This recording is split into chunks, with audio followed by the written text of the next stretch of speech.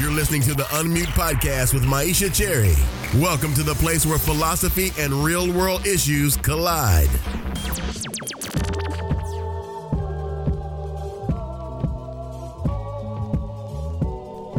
Hello, and welcome to the Unmute Podcast. This is the place where I have the opportunity to talk with diverse philosophers about the social and political issues of our day. Today, I chat with Victor Kumar. Victor is an assistant professor of philosophy at Boston University and director of the Mind and Morality Lab. His research interests are in evolutionary theory, philosophy of mind, feminist philosophy, and philosophy of race. He is currently writing a book with Richard Campbell on the evolutionary foundation of morality. In this episode, we talk about moral evolution, moral progress, us and apes, Tik Tok, and so much more. Hello, Victor, and welcome to the Unmute Podcast. How are you today? I'm good, Myisha. How are you? I'm doing well. How did you get interested in philosophy? I feel like I must ask you not only how did you get interested in philosophy, but also how did you get interested in philosophy and neuroscience, and I can keep going. Well, actually, I think one answer will answer all of those questions. So, Okay. I was a science major in college, and I didn't take a philosophy class until almost the end of my science degree. So, I was double majoring in biology and psychology, and I thought I was going to go to grad school in psychology or ecology and evolutionary biology. And then I took a philosophy class finally. It didn't take one until I think my fourth year, and it was philosophy of biology, and I was just blown away because they were asking these big picture theoretical questions that like came to mind when I was taking biology classes, but my biology classes, my biology professors were never interested in thinking about those questions. So I kind of got into philosophy through science, and I retained my interest in sciences, and I was really interested in a lot of things initially, but ultimately narrowed in on parts of philosophy that are connected with cognitive science and evolutionary theory.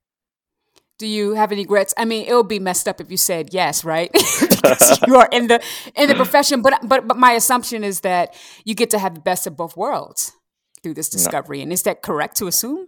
That's exactly right. I don't have any regrets. I mean, the stuff in science that I was always interested was, high level abstract theoretical stuff. And I think that actually philosophy is a better place to think about those questions than science, or at least as good of a place. So I feel like my life is charmed. I feel so lucky that I found a field that I love, and, and can't wait to spend the rest of my life doing it. So I'm looking forward to this conversation because this is going to be a blending of philosophy with evolutionary biology or evolutionary psychology. So I'm looking forward to it. So you're currently working on a book.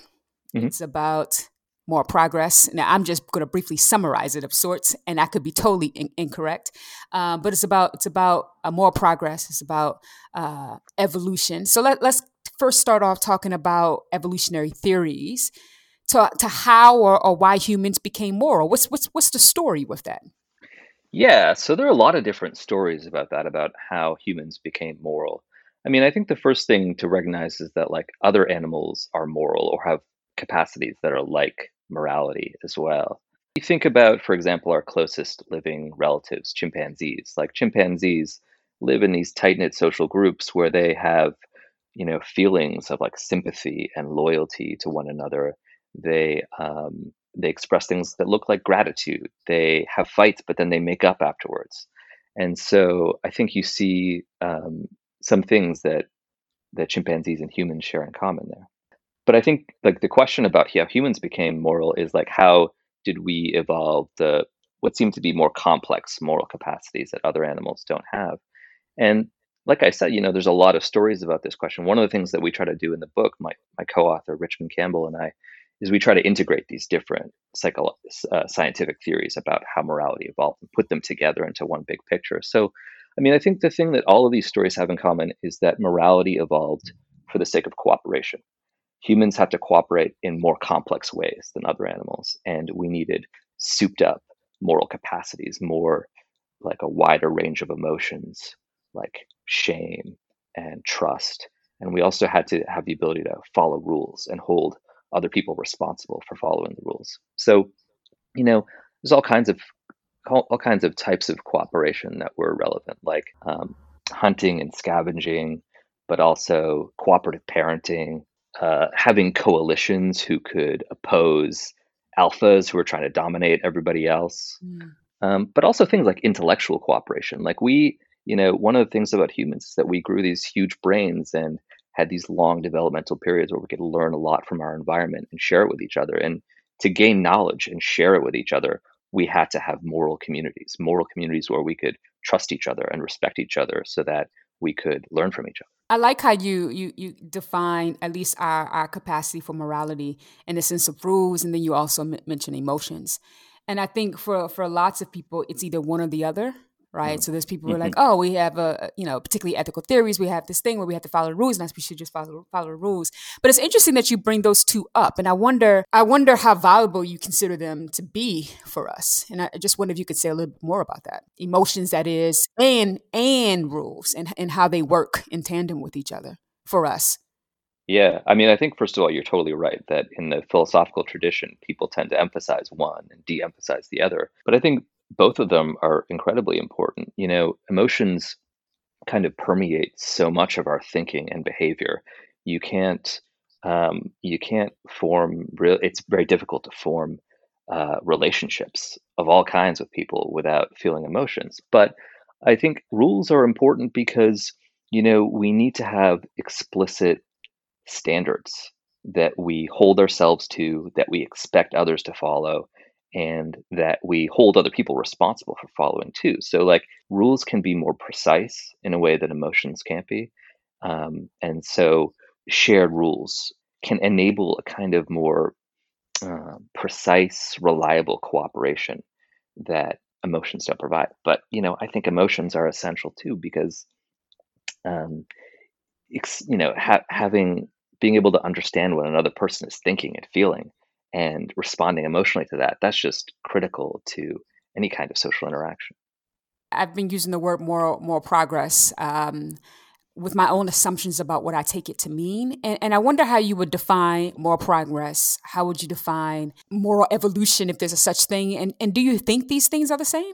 I think, moral evolution is much easier to define. So I think moral evolution just means when morality changes. And so it means when our capacities for feeling moral emotions, our rules, when they change in the context of allied social structures, social institutions like family and politics, which are all tied up with morality. So I don't think moral progress is the same thing as moral evolution because moral evolution can happen in a negative, regressive direction, right? Mm-hmm. Or moral evolution, our moralities can change, but it's not positive or negative. It's not progressive or regressive. It can just be neutral change. Moral progress, that's really, really hard to define. I think that's one of the most difficult philosophical questions, trying to define what moral progress is. And in fact, I think it's so hard that in a lot of my work, I don't try to answer that question. What I try to do instead is try to look at what I think of are as relatively uncontroversial examples of moral progress. I think it's much easier to know that some social change was progressive than to know what the definition of moral progress is. Like it's easier to go bottom up rather than top down. So, for example, I mean, like just one example of this in our lifetimes is the dramatic change that has undergone gay and lesbian people, at least in North America, but many other countries too. There's much wider acceptance. People who are gay or lesbian have much better life prospects than they did 50 years ago, much less likely to be rejected from their families or excluded from their religious communities or fired from their jobs. That's a good example of moral progress. And I think you don't need to know what the abstract definition of moral progress is to know that this is a case of it. It's sort of like it when you see it. Is that so? So one of the things I'm thinking about, I'm glad you mentioned that example, because one of the things that I hear, a question that I constantly hear is as African American, question that's usually thrown in my direction is, have we made progress along racial lines? And to answer that question, I really need to know exactly what moral progress is. At least implicitly, right? That I have an understanding of what moral progress is so much so that I can answer the question if it has occurred or not. So are you saying that we don't need to know what it is to know if we see it? Or there is something about, at least there is something about some kind of knowledge about what we think it is to make it the case that we can answer questions like that? Yeah, no, this is a good point, and it's a good distinction you're drawing between, the way I see it is more cases that are more uncontroversial versus harder cases. Like, Okay. so I think, for example, I think there's a good case to be made that anti-Black racism has declined in the US between, the 1800s to the 20th or 21st century. But that's contestable. I mean, it's not quite as obvious a truth. I mean, and the reason for that, I think, is that with the end of chattel slavery in the US, what you had is its replacement by other forms of oppressive social control, So chattel slavery ends, but it's replaced by other systems, including Jim Crow and segregation. And okay, the civil rights movement really seems to succeed in the 1960s, but what you have then replacing it is mass incarceration, primarily of Black, Indigenous, and Latino people. And so I think it's easy to make quick judgments, and I do find them tempting. I think, well, mass incarceration is a horrible problem, and it means that racial injustice is still deep and present in our society. But it does. I think it might seem to many people, including myself, that it's better than chattel slavery. Mm-hmm. But I think it's still the case. I think you're right that this is a hard problem. You want to know, well, sometimes progress happens in some dimensions, but regress in others. Like, for example, maybe there has been better life prospects for people of color in the U.S., but maybe the type of inequality that's there is more deeply entrenched and harder to overturn. So there can be improvements in some respects and decline in other respects. And it's really, really hard to try to put them next to each other and evaluate, whether it's progress or regress on balance or just neutral on balance. And so I do think you're right that a general definition of progress can help there. I suppose I'm skeptical that, we can ever get that general definition, in Mm-hmm. part Mm-hmm. because I think that morality is inherently pluralistic. Morality isn't just about one thing. It's about well-being and freedom and equality. And once you have a really tough case, like maybe this is one of them, you've got improvements on some measures and decline on others. And if morality is really fundamentally pluralistic, it's hard to compare and contrast and figure out what the sum is. I want to talk a little bit more about the story of moral evolution. It makes me want to go back to the chimp example, and I want to compare that to our ancestors of 200 years ago. So you noted that what kind of separates us from our most common ancestor, chimps, is you talked about rules, the establishment of rules, and also Yeah. expansion of emotions. So that's a story in that regard, perhaps in our brains, right? So that's the story for chimps.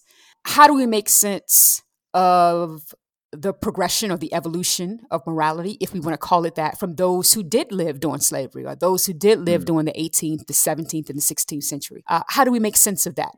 So I think, one of the questions here is, has there been progress in the last, say, 200 years? Certainly been moral evolution. Our morality has changed. Our morality has definitely changed between now and then, and I think just like so much of culture has been changing more and more quickly over the last few centuries, and that's true of morality. It's changing quickly. Whether there's been progress, I mean, I think that I think when you talk about moral progress, there's a temptation to think about overall moral progress. Like, Mm-hmm. are we better than our ancestors were, or the people that lived 200 years ago in the same place, or my ancestors? I think it's hard to know the answer to that question. Like, overall, I mean, in some ways, I think that people today are, there's more gender equality than there was 200 years ago. On the other hand, I think people, at least in some communities, people are a lot worse at taking care of the most vulnerable people within their local communities. Hmm. You know, I think there's greater wealth and prosperity on average today compared to 200 years ago, but there's much more inequality.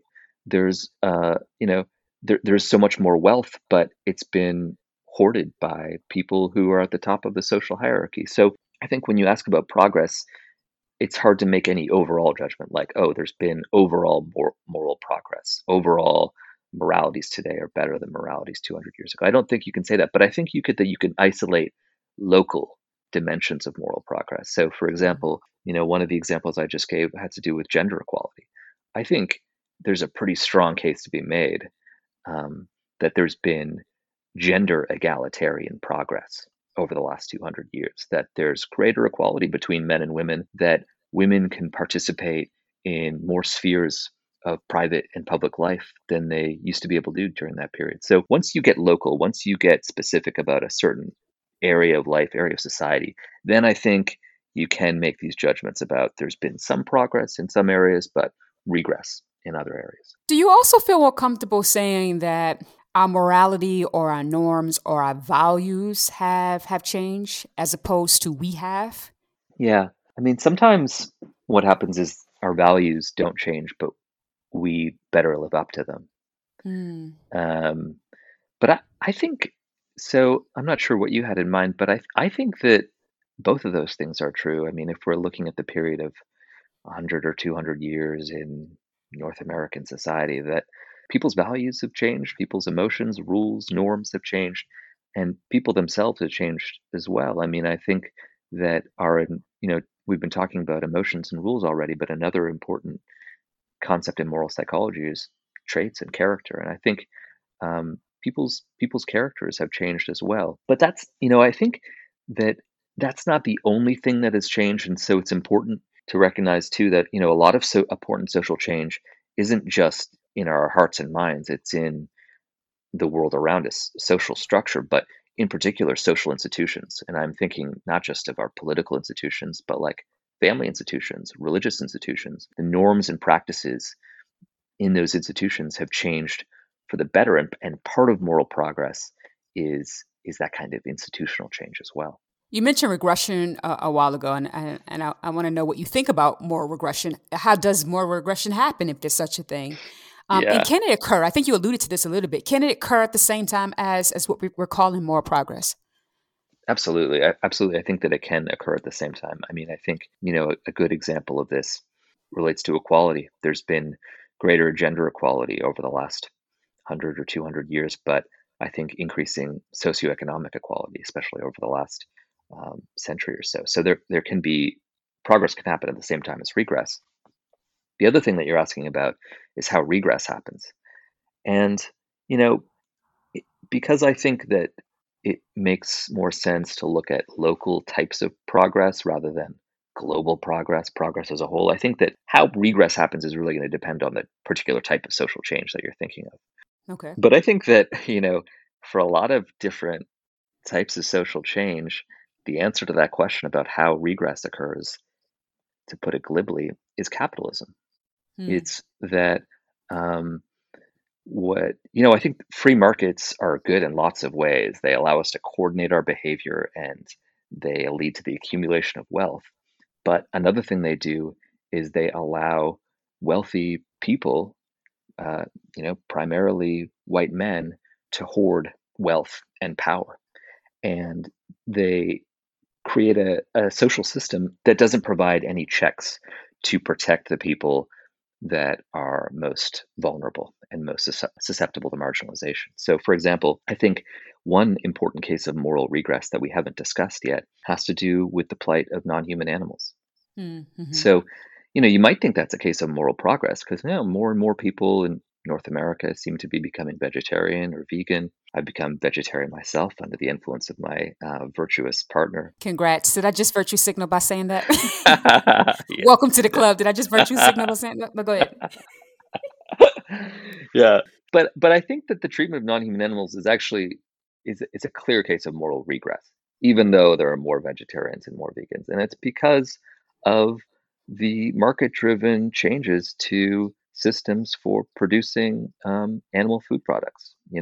It's incentives for selling the cheapest burger is what has, in short, what led to the construction of industrial farming, which tortures and kills tens of millions of animals, hundreds of millions of animals in the U.S. alone each year. So I think that it's not just the market unencumbered as well. It's all the ways in which powerful people have co-opted government to feed the system, to provide subsidies to farmers in ways that encourage the exploitation of animals. So what capitalism does, it produces a system that benefits people at the top, but exploits, and in this case, in the case of non-human animals, tortures and kills hundreds of millions of animals a year.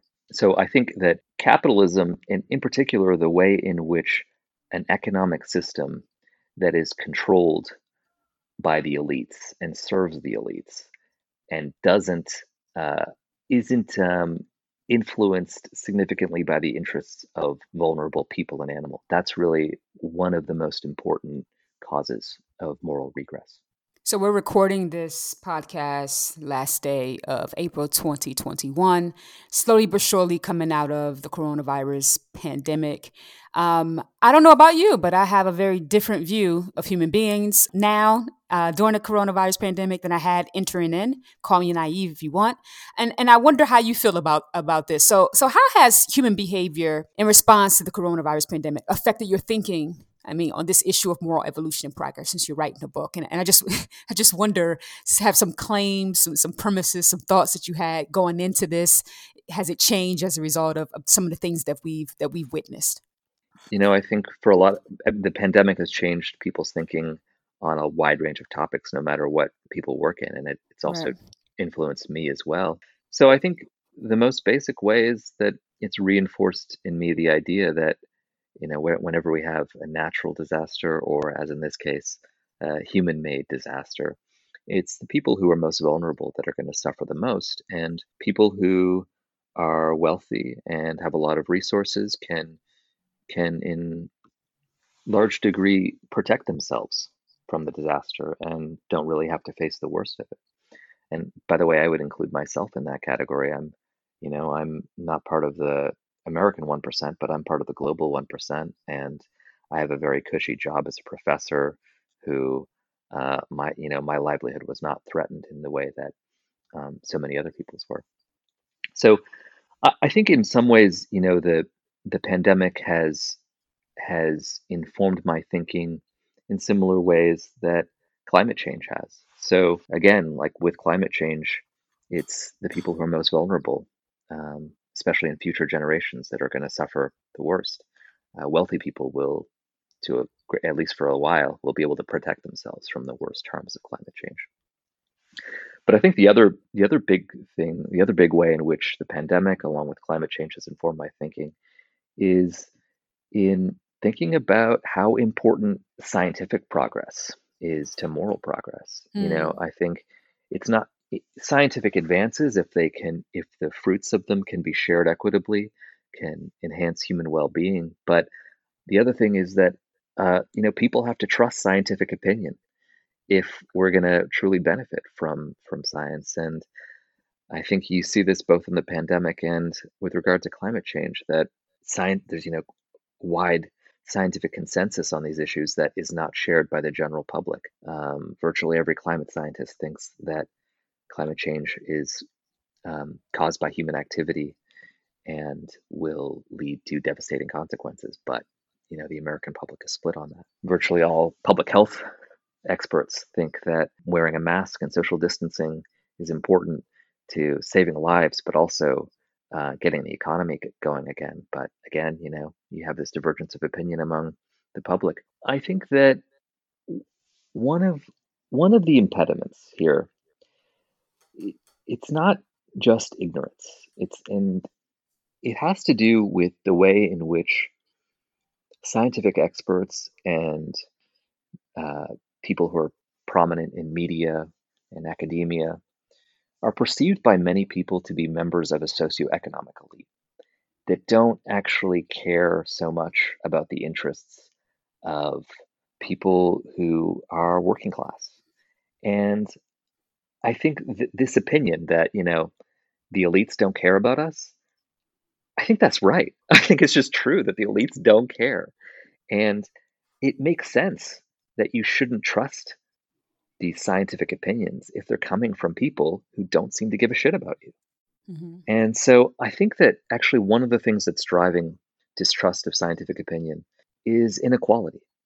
I think socioeconomic equality is one of the uh, big factors here. And it's a way in which, moral progress is important to scientific progress. So, like earlier, I was saying, we need scientific progress to make moral progress, to meet the challenges of the pandemic, of climate change. But I also think we need moral progress to achieve scientific progress. We need greater equality in order to create a society where people who are scientific or academic elites can be trusted with the knowledge that they genuinely have.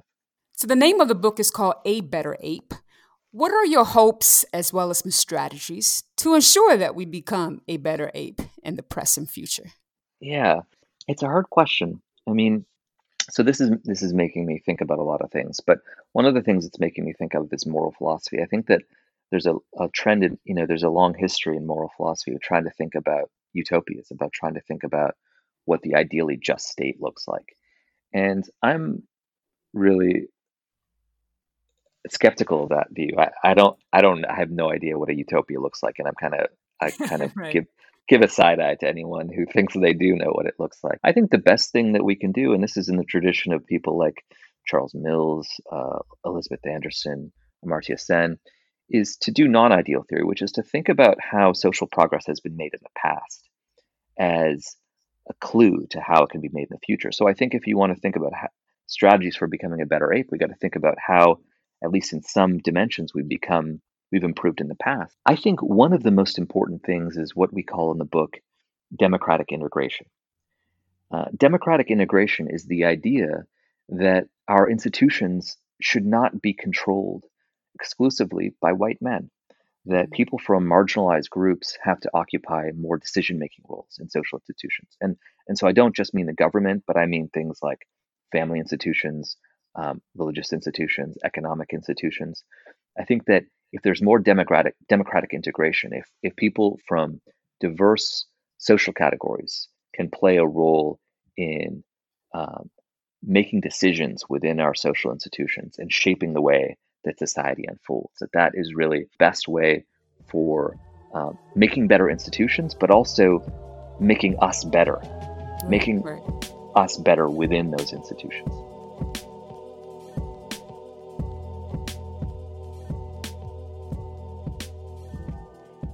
You are interested in science, ethics, evolutionary theory, cognitive science, as I mentioned at the start of this conversation.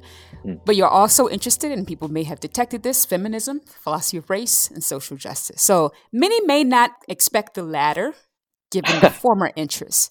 So how Uh-huh. does all this work for you, Victor? Yeah, well, the short answer is I'm still trying to figure it out. I don't know. But I'm interested in all those things. I'm interested in ethics and science and evolution, and I'm interested in feminism and social justice and anti-racism.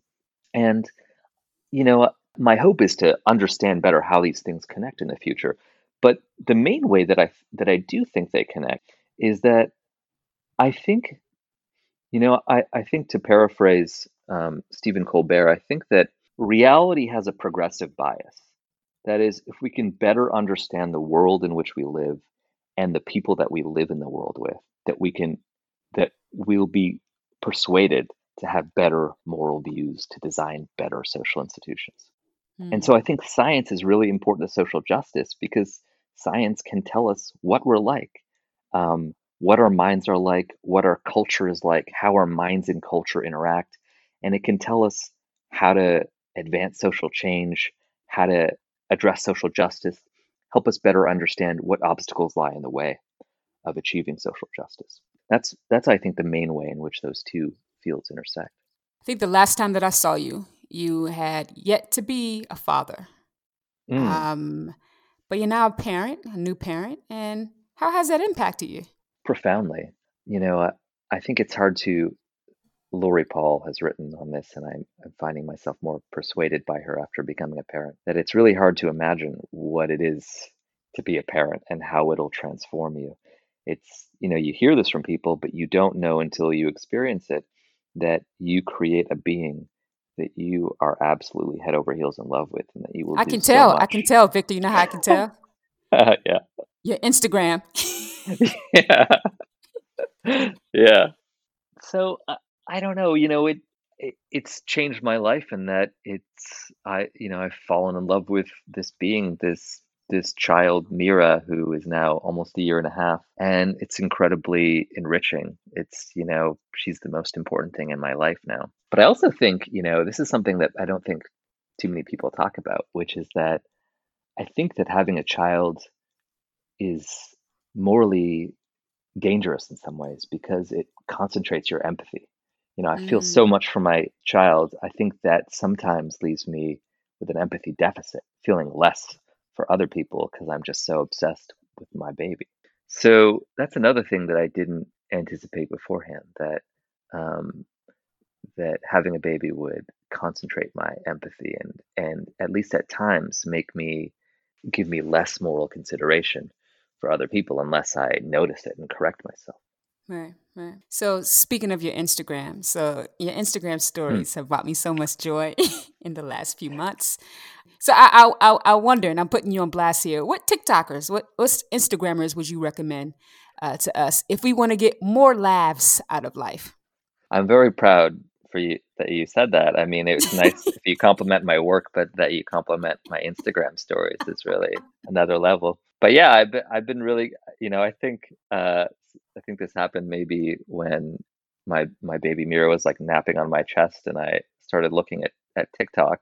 Um, but I discovered TikTok, which is this amazing app that brings, it's like a fire hose of content that you can stick in your face, and lots of incredible people and things that you find on TikTok. And so as you pointed out, what I've been doing recently is posting some TikToks in my Instagram stories.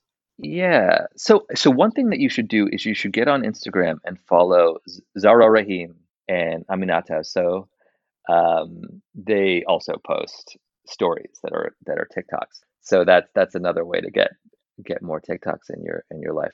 The really cool thing about TikTok is the algorithm. It's got this really fantastic and scary algorithm that figures out what you like just based Mm. on which TikToks you watch all the way through and which ones you skip. And so it Mm. learns really quickly which things you'll watch. And so, like, the best way to find things that you like on TikTok is just start watching videos and making choices. Watch some videos and skip others, and the algorithm will know more about you than you do. Victor, thank you so much for this conversation. I learned a lot. Thank you. It was awesome to talk to you, Myisha. Thanks. For more access to the Unmute Podcast, subscribe on iTunes or head over to the website at www.unmutepodcast.co. There you can get more information about our guests, participate in giveaways, as well as learn more about people, books, and concepts mentioned in today's episode. Until next time, remember that your silence will not protect you. Listen, think, speak. The world will be different as a result.